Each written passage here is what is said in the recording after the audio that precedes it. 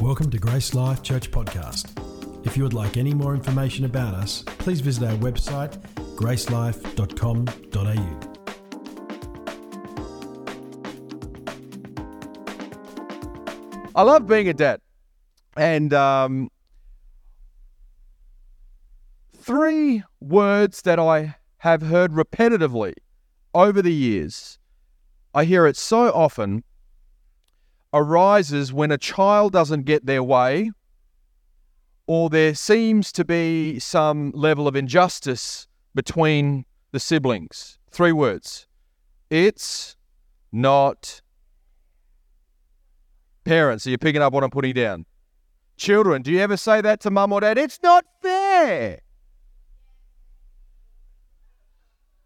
You know, sometimes it's just not fair, is it? This morning I feel to take us to a portion of Scripture where we're going to find that God is just not fair. Oh, where are we going today? Can I just say, brothers and sisters, that if God really was fair with us, where would we end up? But it's because of an emblem like this that we can experience grace. If you got your Bibles, please turn with me to Luke chapter 15. Luke chapter 15. We're going to start off at verse 11. Going to read a lovely chunk of Scripture. And I want you to picture, if you can, a story that Jesus is trying to tell us. He's telling us the story about a father, and not just one son, but two sons. This is on the backdrop of him telling us two previous stories. One about a shepherd who had 100 sheep and lost one, went looking for the one. And also a woman who had some silver coins, lost one, and goes searching for the one. We now pick up a large portion of Scripture. I want, if you can, as you read the Bible, as I'm sure many of us read regularly, ask the question, what does this tell me about God? And what might this tell me about myself or the story of us? I'm going to get Emma Bazitas, if you can help me by reading that big chunk of Scripture from the ESV. If you'd like to follow, it'll be on the screens. Thank you. The parable of the prodigal son.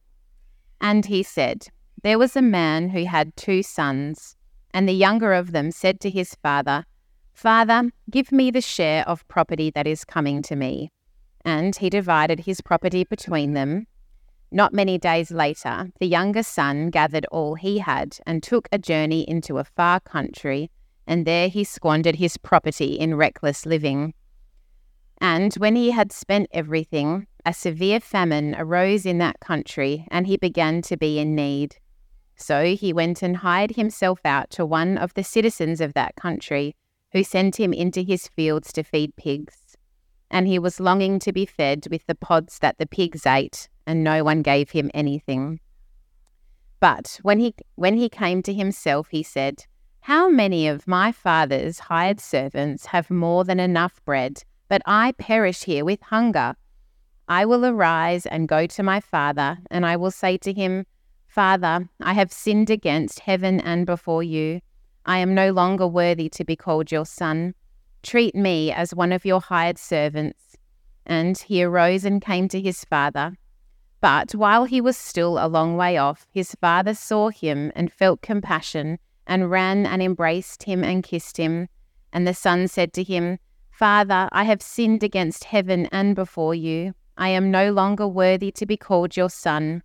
But the father said to his servants, Bring quickly the best robe and put it on him, and put a ring on his hand and shoes on his feet, and bring the fattened calf and kill it, and let us eat and celebrate. For this my son was dead and is alive again. He was lost and is found. And they began to celebrate.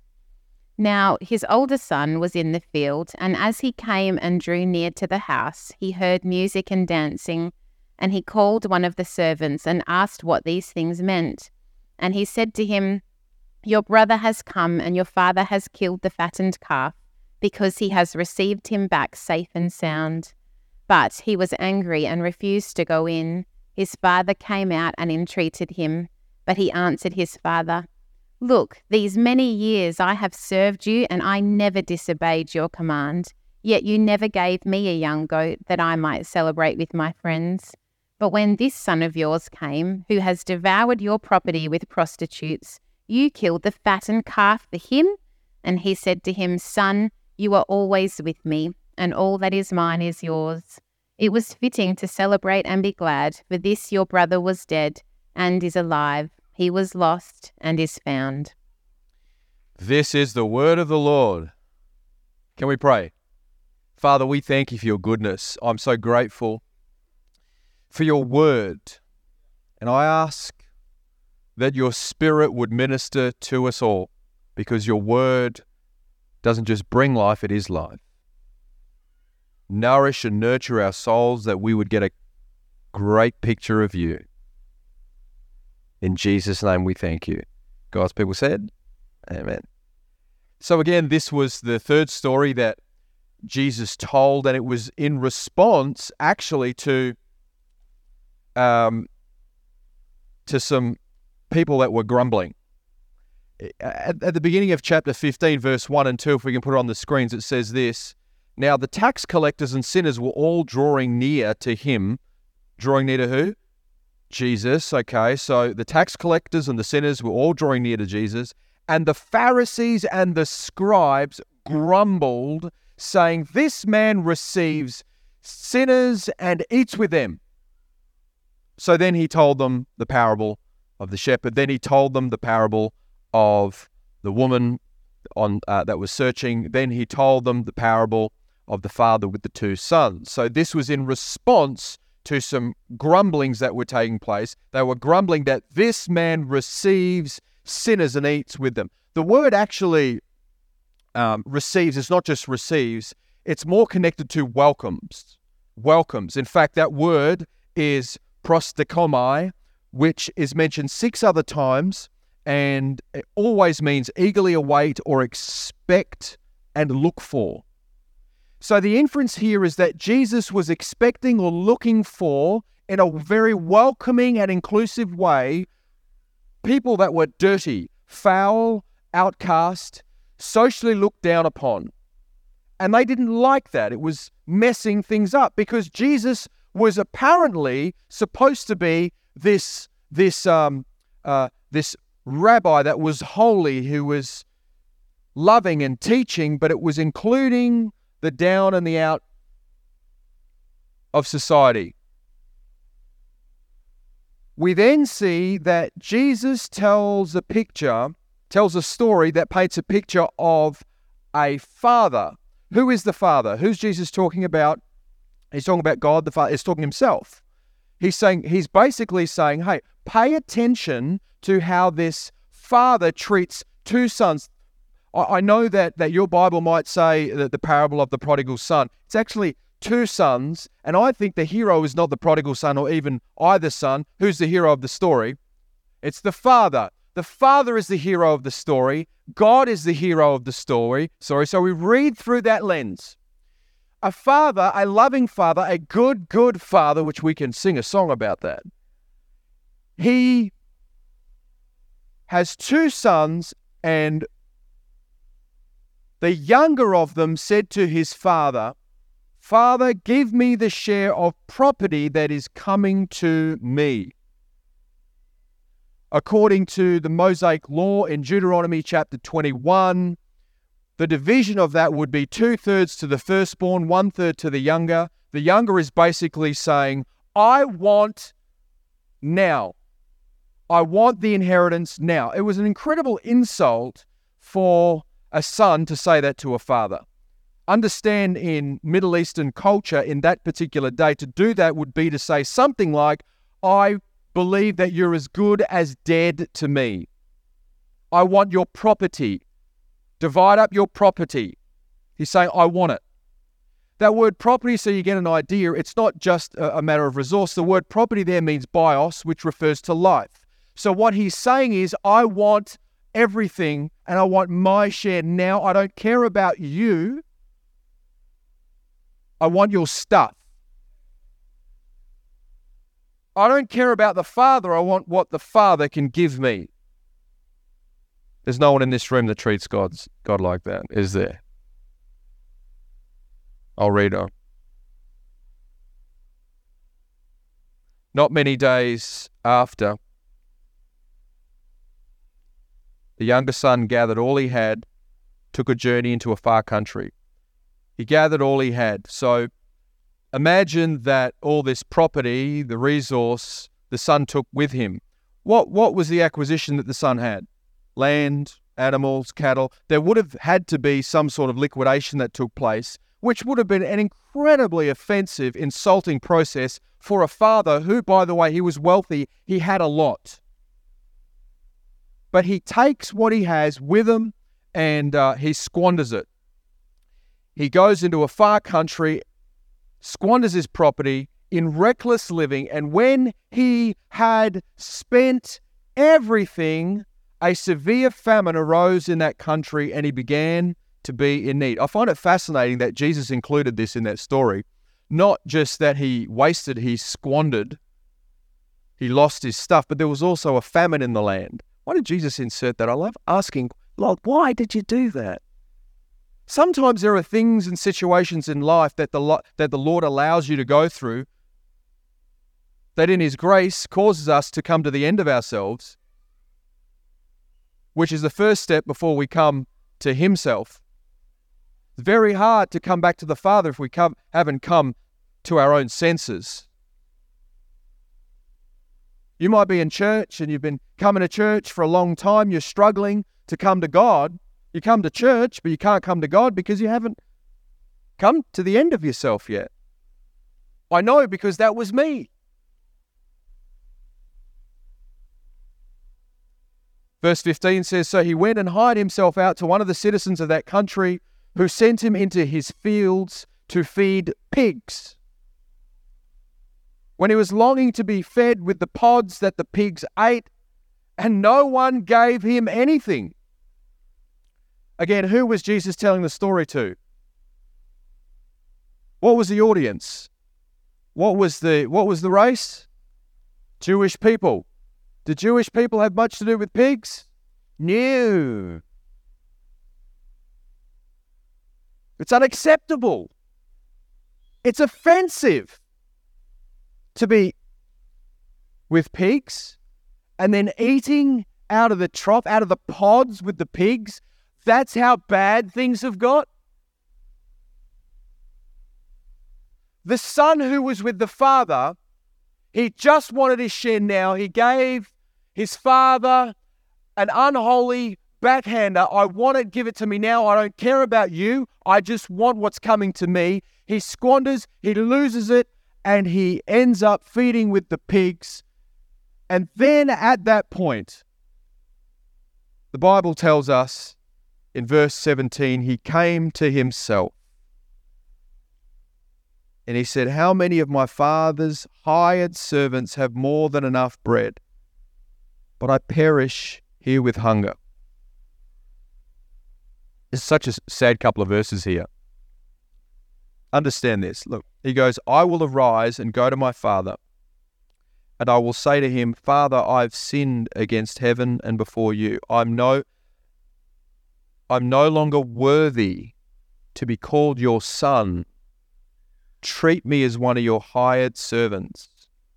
And here in those couple of verses, we see three key words that are mentioned a number of times. We see the word Father, which is mentioned 11 times in this passage. We see the word Son, that's mentioned 9 times in this passage. And we see the word servant, which is mentioned 5 times in this passage. Father, Son, and servant. Father, Son, and servant.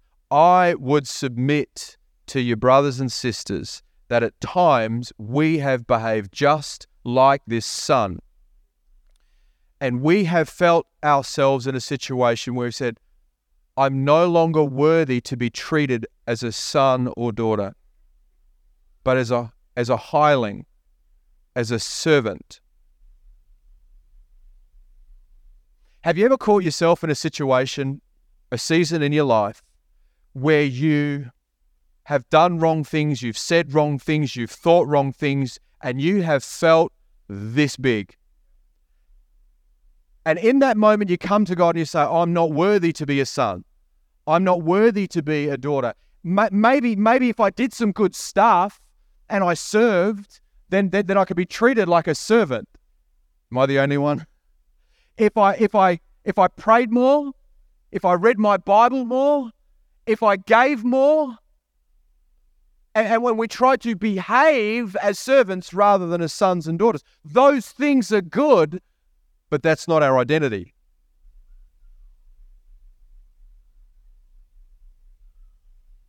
And so what does love look like for the Father? The first thing here is we see a love that lets go.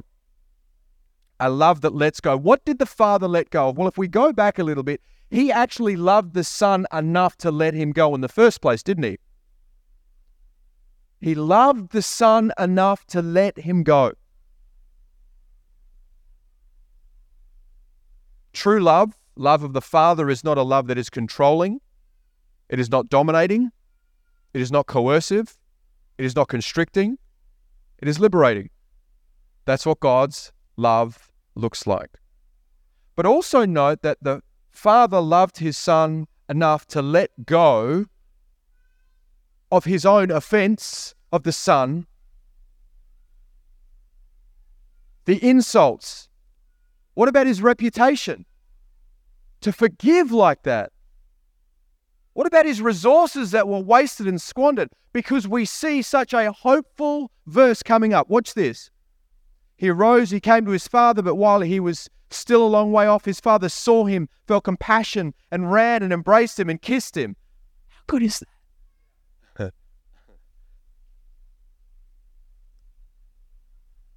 The Son was loved by the Father while he was at home, while he left the home, and as he came back.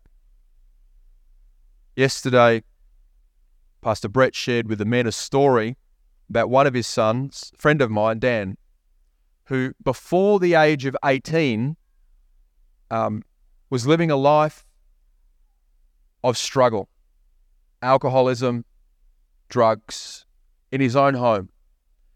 And Pastor Brett shared how there was a point that where in love, Pastor Brett and his wife Jo had to say to Dan, listen, this is not how you can live in this home. Vomit all over the floor, drug abuse under our roof. If it continues, there's the door. Was that unloving? No, it was tough love. Love is at times tender. Love is at times tough. And we see that throughout Scripture. To think that God is always and only exclusively a tender, soft, delicate demonstrator of love is dismissing the holiness and the fullness of God. Because at times He is firm. He's incredibly loving. And parents, we understand sometimes we have to be tough. My father and mother at times were very tough on me. And I needed it. Here's a shout out to all fathers out there who are demonstrating tenderness, but also toughness. There is an attack on fatherhood in this world today. There's an attack. Blind Freddie can see it. There's an attack on masculinity to sweep out the legs from under fathers from leading and loving in a sacrificial, selfless way. In saying that as well, though, there's also an attack on women and motherhood. The whole push for transgenderism, it's not just an attack on masculinity, but also femininity. We have been created in the likeness of God, male and female. Here's a news flash. There are two genders. A mother and a father. It shouldn't be political to say that. That's so offensive. Read this book. If you find that offensive, read the book. It's been pretty good for a couple of thousand years. But all of a sudden, the last 20 years, oh no, we've got to throw it out now. Has God changed or have we changed? Has this book changed or is our culture? And who bows the knee to who? Does the Bible bow the knee to us today, or do we bow the knee to the authority of Scripture? Parents, it is our responsibility to know what God says, to share it, to show it with those that we love and lead, particularly in our home. Because if we are not intentional with discipling our children, they'll be discipled in other means. I love and appreciate the school that my girls go to. But they're not primarily responsible to disciple my children. I am. If and when issues come up where they're educated in ways that I think is unbiblical, unscriptural, or not right, it is my responsibility to address it. And I cannot abdicate my responsibility to do so because I am more fearful of responding to God than anyone else. I don't care what the social fabric is of society. I don't care what fines. I don't care what threats are given. As a parent, we've got to uphold the responsibility to lovingly lead our children. Here we see the example of a father who did what was right. He let his child go in love, but he also let his child come back. And he also let go of whatever rights he may have had to never talk to his son again. Because, again, let's go back to the context. In the first century, when Jesus told this conversation, Middle Eastern culture, that son would be cut off from the community. It was an incredible insult. And he would have to do good works to slowly get back in to association with the community. But something incredible happened. The father responded in a way which was antithetical to what should have happened. He changed the storyline here. It says, he arose, came to his father, but while he was still a long way off, his father saw him. Hey, footnote there, God sees you before anyone else. He sees every twitch of your soul that moves in his direction. He is waiting for it. It says he saw him, he felt compassion, and he ran and embraced him, and he kissed him. The son said to him, Father, I have sinned against heaven and before you. I am no longer worthy to be called your son. Verse 22, I've got circled, but, because he didn't finish his speech. There was a speech that the son had rehearsed. If you go back, remember the speech says, Father, I've sinned against heaven and before heaven and you. I'm no longer worthy to be called your son. Treat me as one of your hired servants. But the father stopped him at that moment. He says, but, it says, the father said to his servants, bring quickly the best robe and put it on him. Put a ring on his hand, shoes on his feet. Bring the fattened calf and kill it. And all the vegetarians said, bon appetit. And let us eat and let us celebrate. The father had a love that lets go, but the father also had a love that longs.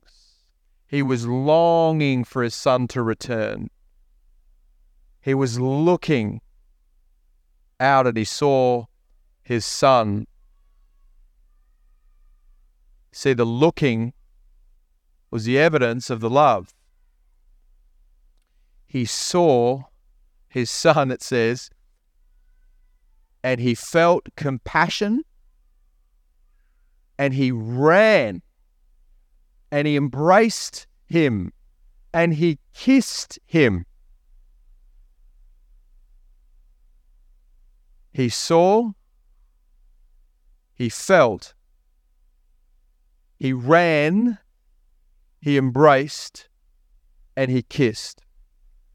Imagine a wealthy, middle-aged man with good stature in his society, wearing a robe of himself, running.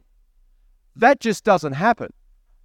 Jesus is painting a picture here of how much the Father had missed and longed for his Son, but would do what he could to just run after. He would be pulling up his hem. He would be lifting it up to run. He didn't care, but with a reckless abandon, he came and embraced him.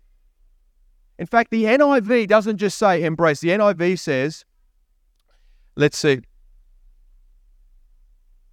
he threw his arms around him.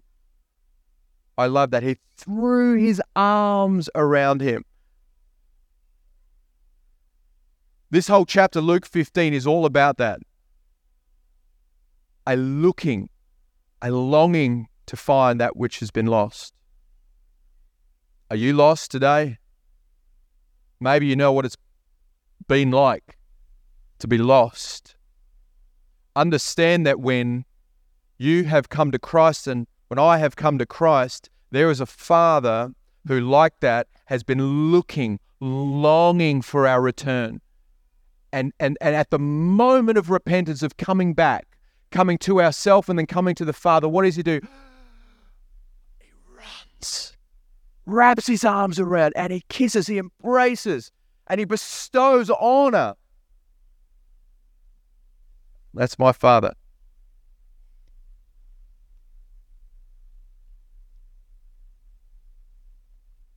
I can't help but think about the story of Kyle Suarez, who leads now our music ministry over in Ellenbrook. Can I show the picture, please, of Kyle? You guys remember that guy? Some of you know his background. This man in his younger years was on the streets with drugs and alcohol. And his father, Mario, would, at various points throughout the day and night, would wake up and search the streets looking for this man. This guy, to this day, could be in a gutter, could even be dead. But he had family members, particularly Mario as his father, at any time would go out searching for him. He came to Christ. Pastor Scott was involved and still is with discipling him. Went through Teen Challenge and is now leading our music ministry over in Ellenbrook. Can you see what God can do? You see what God can do?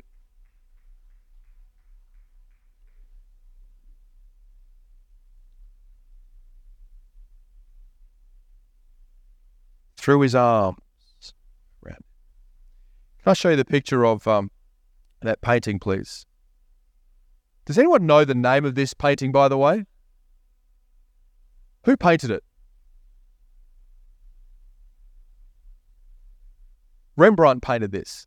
It's an oil painting. You'll find it in St. Petersburg in Russia. And the painting is called The Return of the Prodigal Son. Rembrandt died in 1669. In the last 2 years, they estimate that's when he painted this. Can you zoom in a little bit, please, Wes? I want you to see something. Do you see the hands over the Son wrapped around? The hands were not pointing. How dare you? How could you do this to me? How could you do this to your family? How could you be so wasteful? The hands were not clenched fist. I'm going to... It wasn't a backhanded, shameful slap, an insult. You've embarrassed me. It was hands of embrace. See those hands? God's hands are on you today as you yield, surrender to Him. If and when we go astray, it's less about letting Him down. We've let ourselves down. Our Heavenly Father is just willing and waiting and wanting for us to stay in this embrace. He longs for that. But I want to continue reading as I finish. It says this. Bring quickly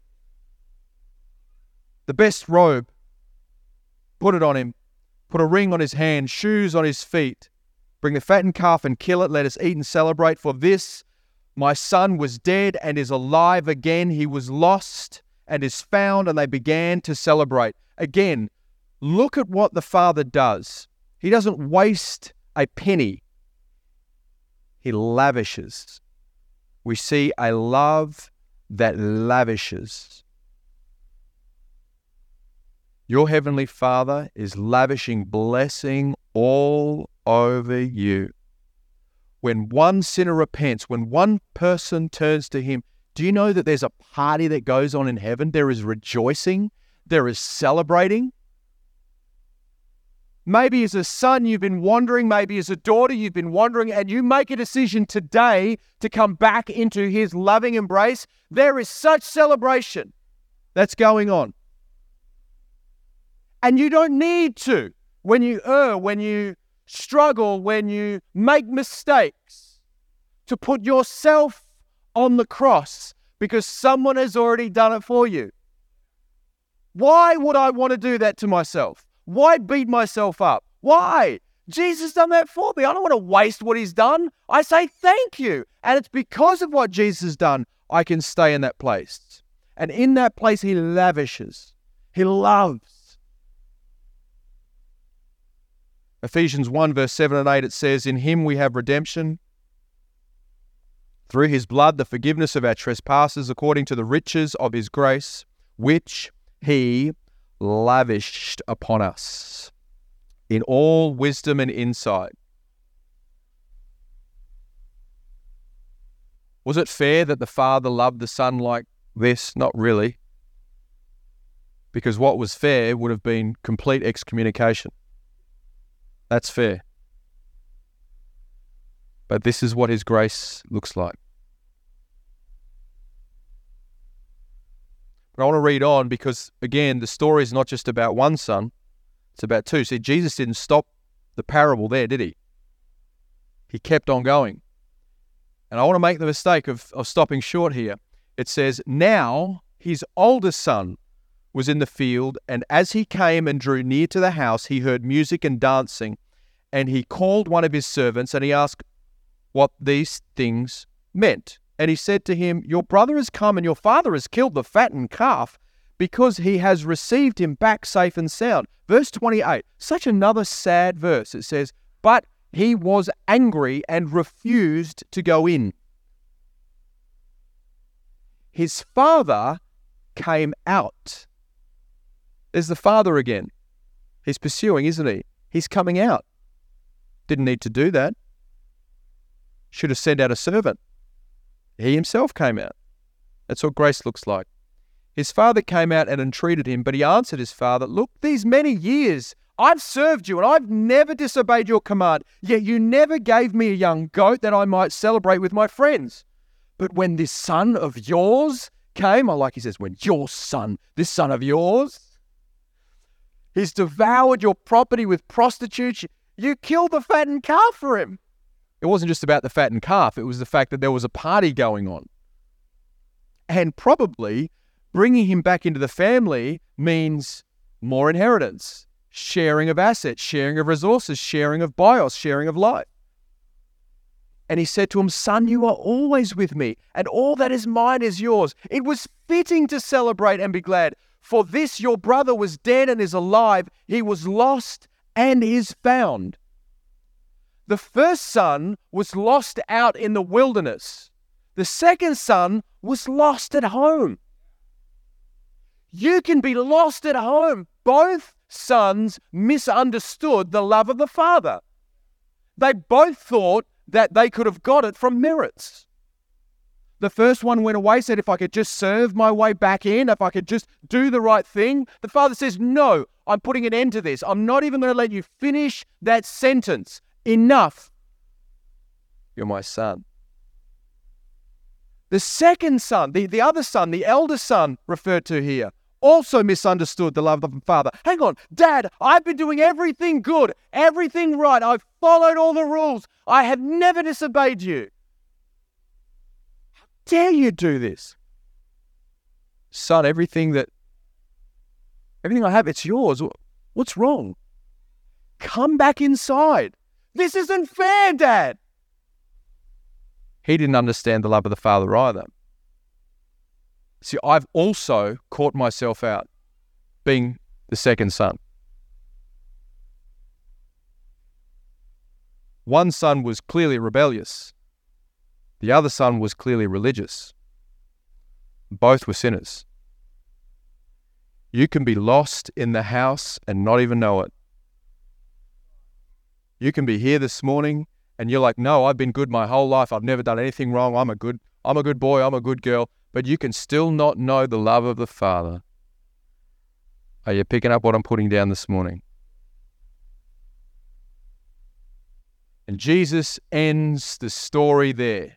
I would imagine that there are people listening to this parable waiting. Well, what happened with the older son? Did he come back, Jesus? Did he come back inside? But Jesus stops it right there. And I would pose that it's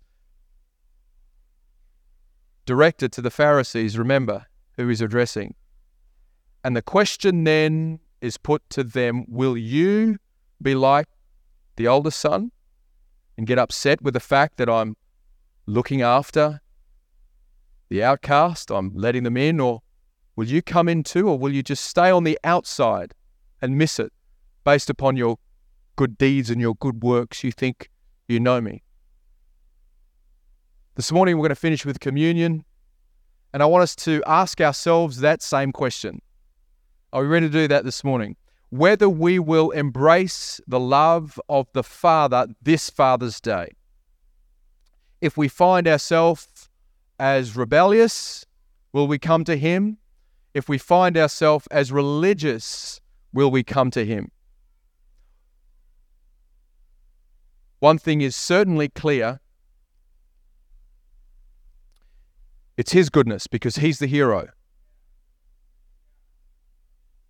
And so all we do is we say, yes, thank you. Or we fold our arms and we say, no, thank you. The cross is not just a reminder. The cross is the power for us to know the love of the Father today. To not think that we can serve our way into God's good books. His love for you now, because of the cross, is as much as it ever needs to be or will be. He loves you completely. As He loves the Son, He loves you. And for those of us that are struggling to accept that our identity is based on His goodness, not our own, we can come to Him this morning.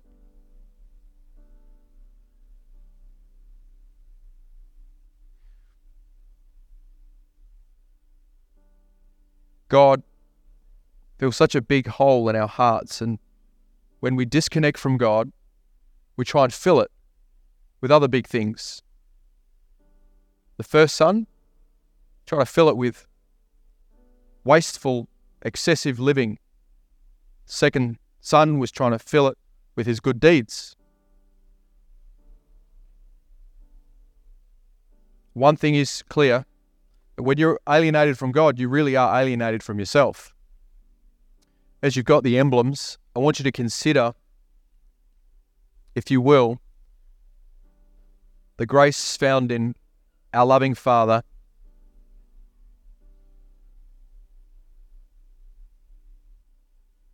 Think of all the things that He has let go of to have you.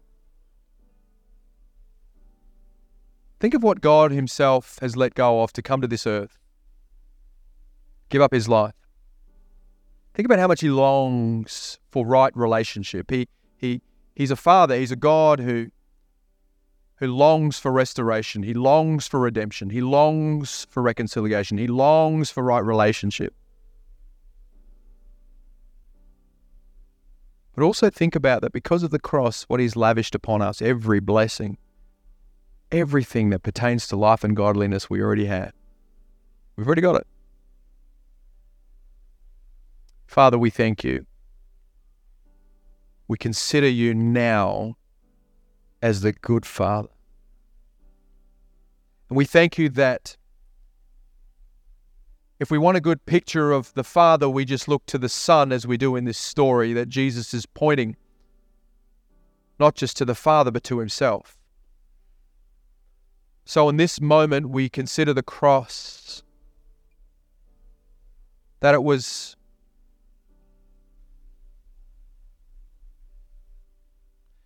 so what happened 2,000 years ago at Calvary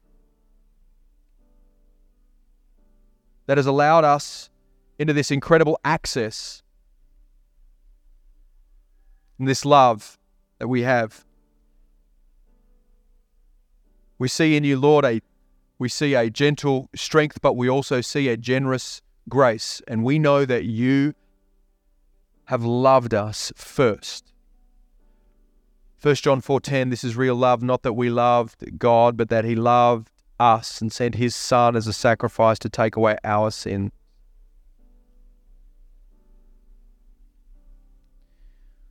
As you've got the juice and the bread, when you get it ready, consider the bread that represents the body that was broken for us. Father, we thank you for the body of your Son Jesus was given for us, for the remission of sin, for the forgiveness of sin, the cleansing, for new life. Thank you. Lord, we also thank you for the juice, the covenant of grace that represented the blood of Jesus, the loss of life on our behalf. Thank you, Father. Lord, if there are parts in our hearts where we are rebellious or religious or even both, we surrender, we yield, we give in, we give up, and we say thank you. We hope you've enjoyed listening to this podcast from Grace Life Church. For more information about us or any of our services, please visit our website at gracelife.com.au.